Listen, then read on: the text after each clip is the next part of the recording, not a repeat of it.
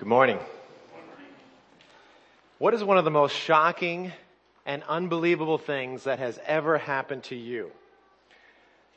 Slava, who's not here this morning, he gave me permission to tell this story about him, one of these events in his life that was shocking and unbelievable. A few years ago, he and a business partner went in together to build a house. And they built the house in order to sell it and make a profit. So they built the house, but the problem was that the house did not sell. And it sat there on the market for a few years. And they eventually decided to sell it at a great loss in order to stop the flow of the losses that had been happening over those years. But what that ended up looking like for Slava was that it ended up that he owed his business partner $200,000. He had to sell his own house and move far away out of town. He was praying like crazy, and his perspective on his dreams for his family, for his business, were in ruins. But unknown to him, his business partner came to him and said, "I see that you have a family, and this debt is crushing to you. I do not want this to be over your head any longer. I will pay the $200,000 and you can be free from this." How do you think he felt when he left that meeting? He was shaking his head in joy and saying, "Unbelievable that this happened. This changes everything." This morning we are going to see a very similar truth, much more grand, of what God does for us. See, each of us bears a crushing debt of sin that we cannot repay. And when you rightly understand that debt, your outlook on life is pretty dour. It is ruined. Because one day that debt will come due fully and you cannot repay it. Yet the beauty and the majesty of God's love is that He provides a means of escape and bears that debt for you. And we're going to see that clearly here in this morning's scripture. It will change everything. If you've been with us, you know that we are going through the book of Isaiah. We are in chapter 52 and 53 this morning. But in the 40s chapters and the early 50 chapters, there is this mounting expectation of hope in Isaiah. And it begins, you could go back to chapter 40 verse 2, where God says to His people that your iniquity has been pardoned. And if I want to point out another verse, 51 verse 8, God says, the vindication I will provide is permanent. So what God is saying to the people before this point is that your sins are going to be forgiven and it's going to be a permanent forgiveness. Now, up until this point, Isaiah has said those things, but we don't know how God is going to make that a reality until this morning. We're going to see this come true through the mission of the servant. This morning, we're going to use a different translation than we normally do. We're going to look at the NET, the New English Translation, and there's a handout in your packet there if you want to follow along. We're going to read Isaiah 52, verse 13, and it's also up on the screen. "Look, my servant will succeed. He will be elevated, lifted high, and greatly exalted, just as many were horrified by the sight of you. He was so disfigured, he no longer looked like a man. His form was so marred, he no longer looked human. So now he will startle many nations. Kings will be shocked by his exaltation, for they will witness something unannounced to them, and they will understand something they had not heard about. Who would have believed what we just heard? When was the Lord's power revealed through him? He sprouted up like a twig before God, like a root out of parched soil. He had no stately form or majesty that might catch our attention, no special appearance that we should want to follow him. He was despised and rejected by people, one who experienced pain and was acquainted with illness. People hid their faces from him. He was despised, and we considered him insignificant. But he lifted up our illnesses. He carried our pain, even though we thought he was being punished, attacked by God, and afflicted for something he had done. He was wounded because of our rebellious deeds, crushed because of our sins. He endured punishment that made us well. Because of his wounds, we have been healed. All of us had wandered off like sheep. Each of us had strayed off on his own path. But the Lord caused the sin of all of us to attack him. He was treated harshly and afflicted, but he did not even open his mouth. Like a lamb led to the slaughtering block, like a sheep silent before her shearers, he did not even open his mouth. He was led away after an unjust trial, but who even cared? Indeed, he was cut off from the land of the living. Because of the rebellion of his own people, he was wounded. They intended to bury him with criminals, but he ended up in a rich man's tomb because he had committed no violent deeds, nor had he spoken deceitfully. Though the Lord desired to crush him and make him ill, once restitution is made, he will see his descendants and enjoy long life, and the Lord's purpose will be accomplished through him. Having suffered, he will reflect on his work. He will be satisfied when he understands what he has done. My servant will acquit many, for he carried their sins. So I will assign him a portion with the multitudes. He will divide the spoils of victory with the powerful, because he willingly submitted to death and was numbered with the rebels, when he lifted up the sin of many and intervened on behalf of the rebels. If you look at your outline, we are going to cover this section in 3 points. First, we're going to start with the shock of the servant. The very first statement that's made here in verse 13 of chapter 52 is a statement about victory. My servant will succeed. His mission will be successful. He will be victorious. He will be elevated, lifted high, and greatly exalted. This is a position of honor and esteem. And just in this first verse, it's not shocking at all that God's servant would have great victory and be highly esteemed. But the question is, what do you imagine this victorious servant, this hero, to look like? The next 2 verses tell us, and it's shocking. Verse 14, he was so disfigured, he no longer looked like a man. And so what we have here, we have a man. We don't have a spirit being. We don't have an angel. We have a human just like us. His form was so marred, he no longer looked human. Somehow in this assured plan of success, this servant experiences something that disfigures him to the point that he's not even recognized as human anymore. What is that going to take? Verse 15, this also is a shock because it startles many nations. Kings will be shocked. They're stunned by this human who gets disfigured, this servant of God. And they're saying, him? He gets to be exalted? The disfigured man?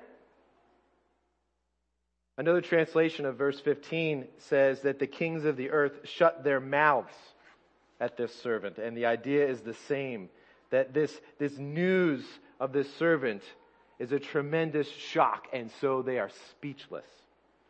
Notice at the end of verse 15 that they see and witness something unannounced to them and understand something new regarding the servant. And this catches their attention. What does this mean? Well, we know that God's people, as we look at them, Israel, they were in general in rebellion to God. And the people of the world who did not know God and weren't following Him, they were in rebellion to God too. So you have all these rebels. What do you do if you're a powerful king with a very powerful army at your disposal and you have all these rebels? Well, you use that army to kill the rebels and get rid of them, right? But you don't see that happening here. What you see, something completely different. You see a man come in humility, getting disfigured, and getting greatly exalted in order to accomplish God's mission. And we'll get a little bit more of that mission as we go along. But his enemies are shocked by this servant's exaltation. In verse 1 of 53, it goes on, who would have believed what we just heard? We don't know much about the mission, but we do know that people's reactions are along those lines. Who would have believed what we just heard? In other words, the prophet Isaiah is saying, unbelievable what this servant has gone through and what it means. It is unbelievable. Whatever the servant does in this mission is so grand, so amazing, that it stuns world leaders into silence and causes this prophet of God to respond with unbelievable. What God is doing through the servant has gotten their attention. And we see the point. This is the shock of the servant. What does this mean for us? Well, what God is doing here should not only get kings and world leaders' attention and Isaiah's attention, it should get ours as well. You know, all too often, I don't think that we're shocked and amazed like we should be. As I've reflected on this, I've realized there's been so many times where I've been in a sermon daydreaming, or at Bible study and getting bored or distracted, or being more interested in the news than in what God is doing in the world, or getting distracted and not even wanting to read my Bible. What am I doing? What am I doing? Every day, this awesomeness, this unbelievableness of the shock of the servant is available that permeates every area of life. And yet I'm not taking in the wonder, because God's wonder of His goodness will never run out. For example, you have probably read this chapter before. If you've been at church at all, this is one of the biggies in the Bible. So you probably have read it. But I can guarantee you that you are not fully done appreciating the value of these words, even though you've read them many times. So I encourage you to take time to be speechless, to bask in the shocking unbelievableness of the goodness of this servant. So what is this plan that will shock the world and be the success of the servant? Well, it's our next point, is the suffering of the servant. Let's look at verse 2. He sprouted up like a twig, like a root out of parched soil. He had no stately form or majesty that might catch our attention. So he has no stately form or majesty. He's kind of very ordinary. And this ordinary one is on this mission for God, like we were just looking at. In verse 3, so he's not just ordinary, he is despised, he's rejected. He has pain and acquainted with illness. It says he was despised twice in verse 3. And rejected. How did people reject him? Verse 3, they hid their faces from him. And again, verse 3, it says, in all we considered him insignificant. This is God's servant when he comes on the scene. Think about this. At this point, God, who is in heaven with all authority, looking down on his servant being rejected, does not call his heavenly army to bear on these enemies who would dare treat his servant this way. God is silent, and his servant and the description of him continues on. Look at verse 4. Just as God doesn't give in, the servant doesn't give in as well. After being despised, it ignores. He gets being punished. In verse 4, it looks like he's being attacked by God. At the end of verse 4, it says, it looks like it's something that he had done, like he did the wrong thing, so that's why God is attacking him.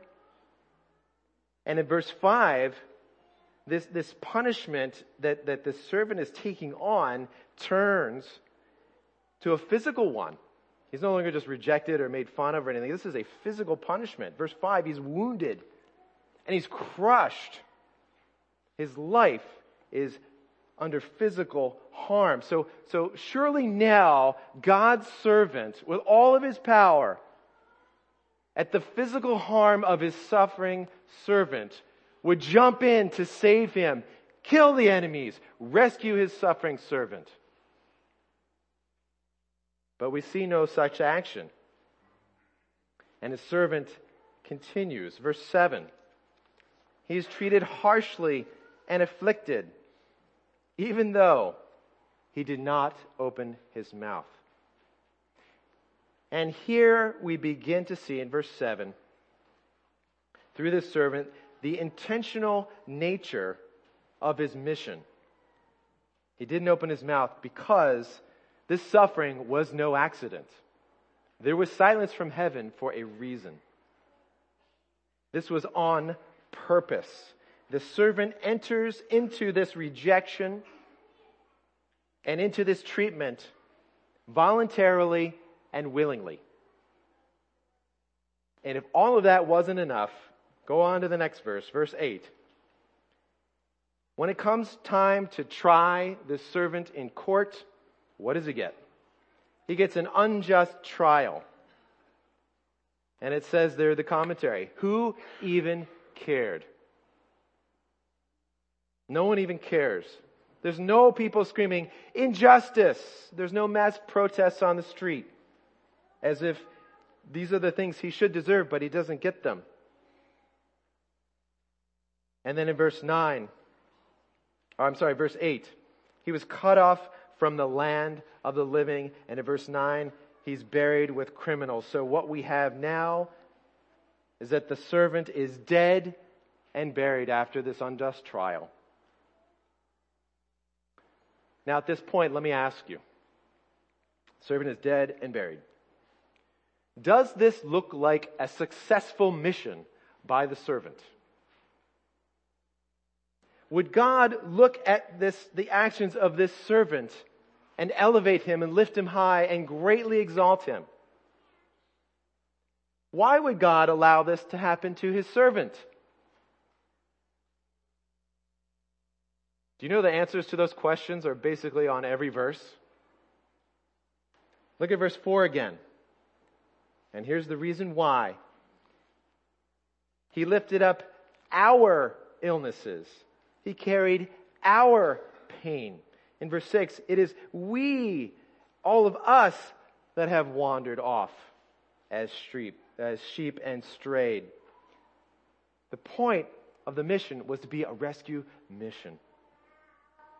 That is why the servant did all of this. I was reminded of this past week very keenly when, just things happen in life, and I was reminded of some past relational sins where I was selfish in a relationship and things that I'm ashamed of came up again, and just feeling the guilt of that. And working on the sermon, reminded that the servant not only knew about those sins ahead of time, but went through this process to forgive them. And that is where I can rest in. Those as I think about those situations, those were my cutting words and my selfishness coming through. But it was the servant who took the punishment for them. Now, if you would, maybe quiet your heart, maybe even close your eyes and consider with me the list of injustices that happened to this servant. When we consider our own lives, we think, no, this can't be.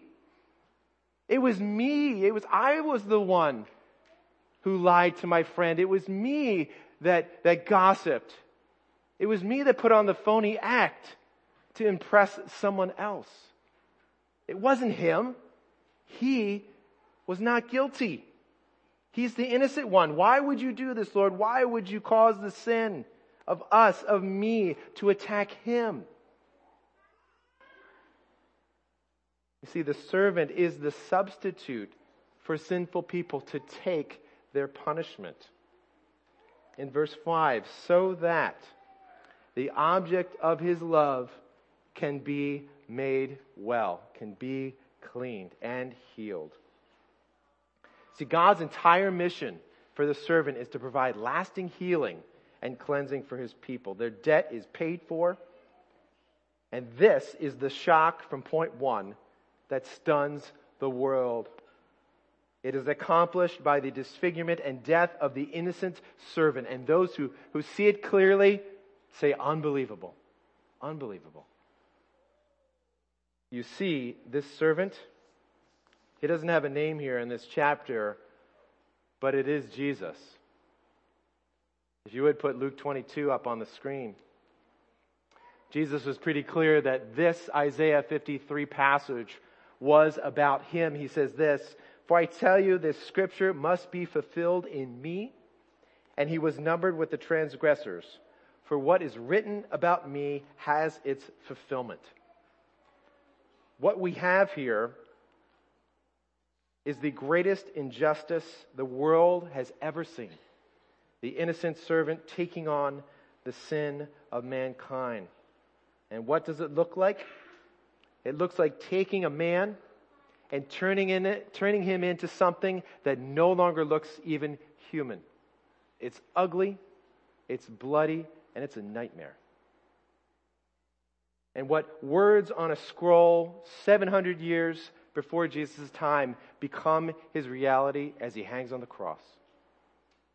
That nightmare of sin is swallowed up in his body as he offers himself up as the sacrifice, the substitute for the sin of the world, so that those who believe in him may be released from the debt.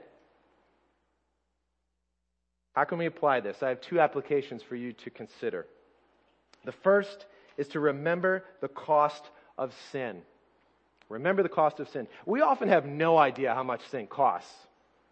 Yet we get a glimpse of it in this passage when we see the suffering that was made on our behalf. And you could even do this in that little note there. You can circle all the we's and the hours, and I'll just list some of them off for you. It was our illnesses, our pain, our despising attitude, our misjudgment of him and the servant's purpose, our rebel hearts, our sin, and our wandering astray. This passage reminds us of our part. It was our guilt. We incurred the cost. Perhaps you've seen this happen before. It's a great illustration of this.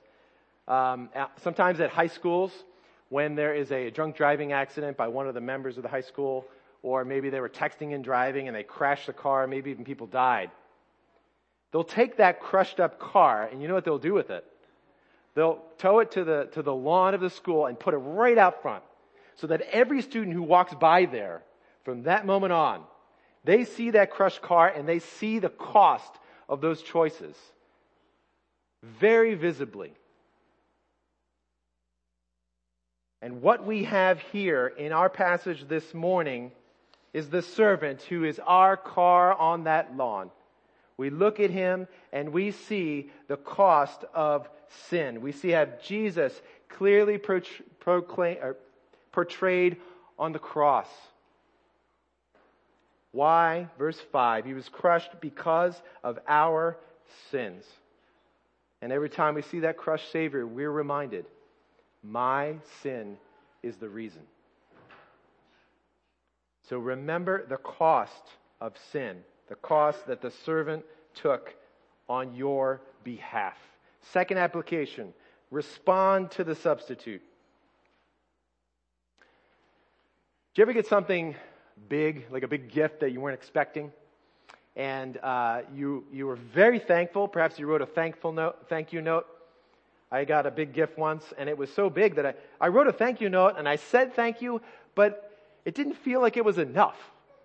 And there's not a whole lot more I could do, but I said thank you, and I was overwhelmed. Talk about this gift here of life. How do you respond to this servant stepping in your place? Well, it certainly is about being thankful. But it's not about repaying the debt. See, God wants us to be thankful, but He wants more than that. He wants your life. He wants you to be forgiven, to be clean, and to have Him. To repent and turn away from sin and to give it up to have new life. Or in other words, like Slava's friend told him, I want you to be free of this and free of this debt. That's what I needed to hear this past week when I was thinking about those past sins and feeling the weight of it. God saying, I want you to be free from this. The servant died for those sins. And what that means for each of us, for you and me, is that there's no sin too big, too small that you've ever committed or could commit that would be beyond reach of the servant's substitution for your sin to bring you healing. So take this offer, don't turn it down, and don't let sin define you any longer. Respond to the servant. So the servant suffers and dies to bring healing and cleansing, but this is not the end of the story. Our final point, the success of the servant. Verse 10. The Lord desired to crush him and make him ill once restitution is made. This idea of restitution in verse 10 means that justice has been satisfied. Or in other words, the mission has been accomplished.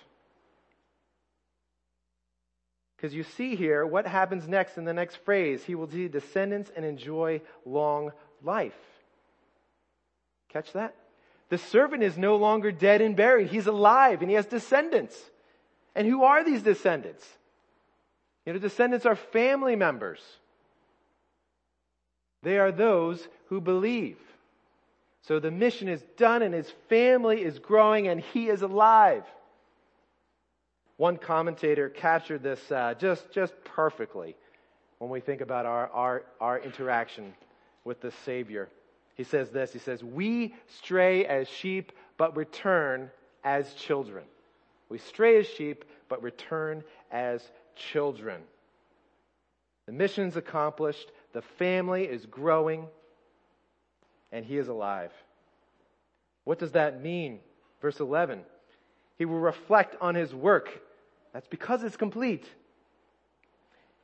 And he will be satisfied when he understands what he has done. And there we are, going back to the very beginning of this chapter, when my servant will succeed, what God says in verse 13. It's all done. And verse 12, God blesses him with the spoils of this victory.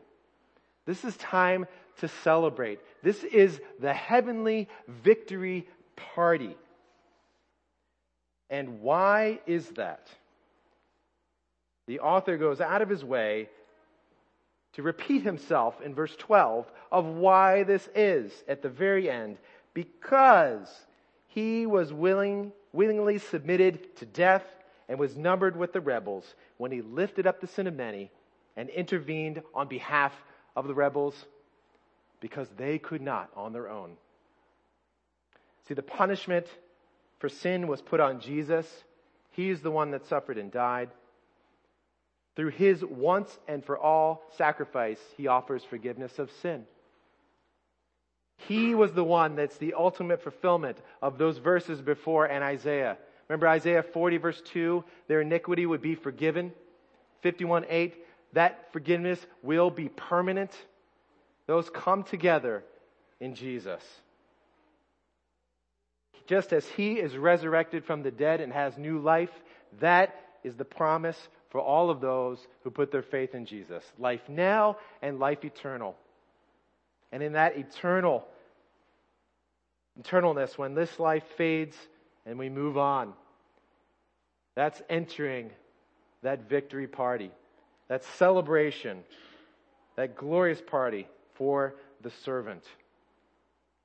Jeff mentioned this morning, but Ella Ostendorf passed away this week. If you knew her, she was a dear sister in the Lord. She has passed on to that great and glorious worship service for the Savior.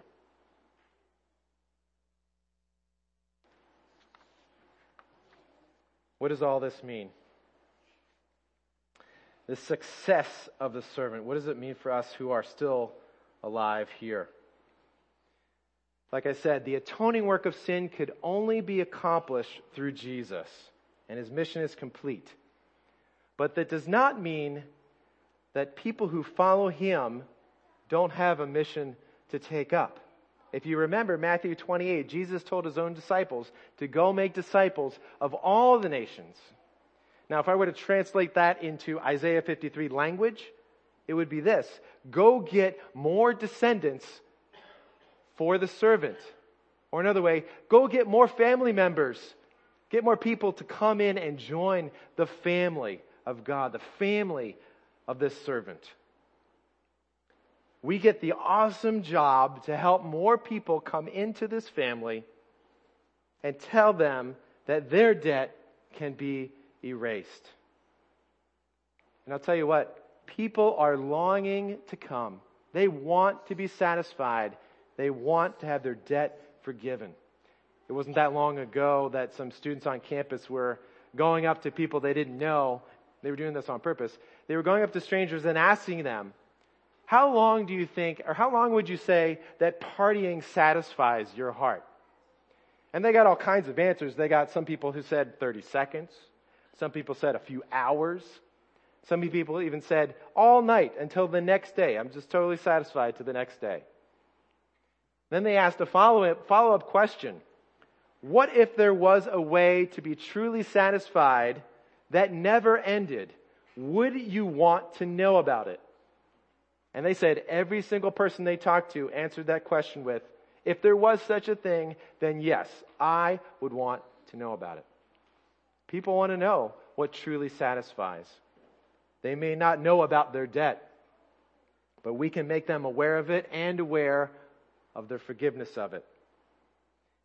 And you and I that have experienced this mercy and this grace and say unbelievable when we consider it, we don't need any more motivation if we've been changed to go tell other people about this great salvation. Perhaps we need only to ask ourselves, what's holding us back? What's stopping me from telling and sharing about this great salvation? See, we get to be descendants here in verse 10 and enjoy long life just as the servant does. And we get to expand his family. So the servant is completely successful in his mission. He has succeeded. He is lifted high, exalted, and elevated. And this is Jesus, our Savior. He deserves all worship and glory. To end our time, I would like you to bow your heads and close your eyes. I'm going to read verse 5 and then pray to end us. And when I pray, if I believe Tom is coming up next, he can come. Verse 5, he was wounded because of our rebellious deeds, crushed because of our sins. He endured punishment that made us well. Because of his wounds, we have been healed. Father, you sent Jesus on purpose before we were expecting him or knew about him to take care of the sin of the world. Our guilt, our choices that led to disastrous results, that prove us to be rebels and those who hate God and shake our fists at him and do not even care, just like the passage says. So what about the servant? Oh Lord, you loved us through that rebellion. Help us to be shocked daily, moment by moment, at the wonder of your love for us in Jesus. And I pray, Lord, that you would lead us to those whom you're working in. Help us to minister to one another in this family with this news, and those outside to bring them in. God, we pray all this in your name. Amen.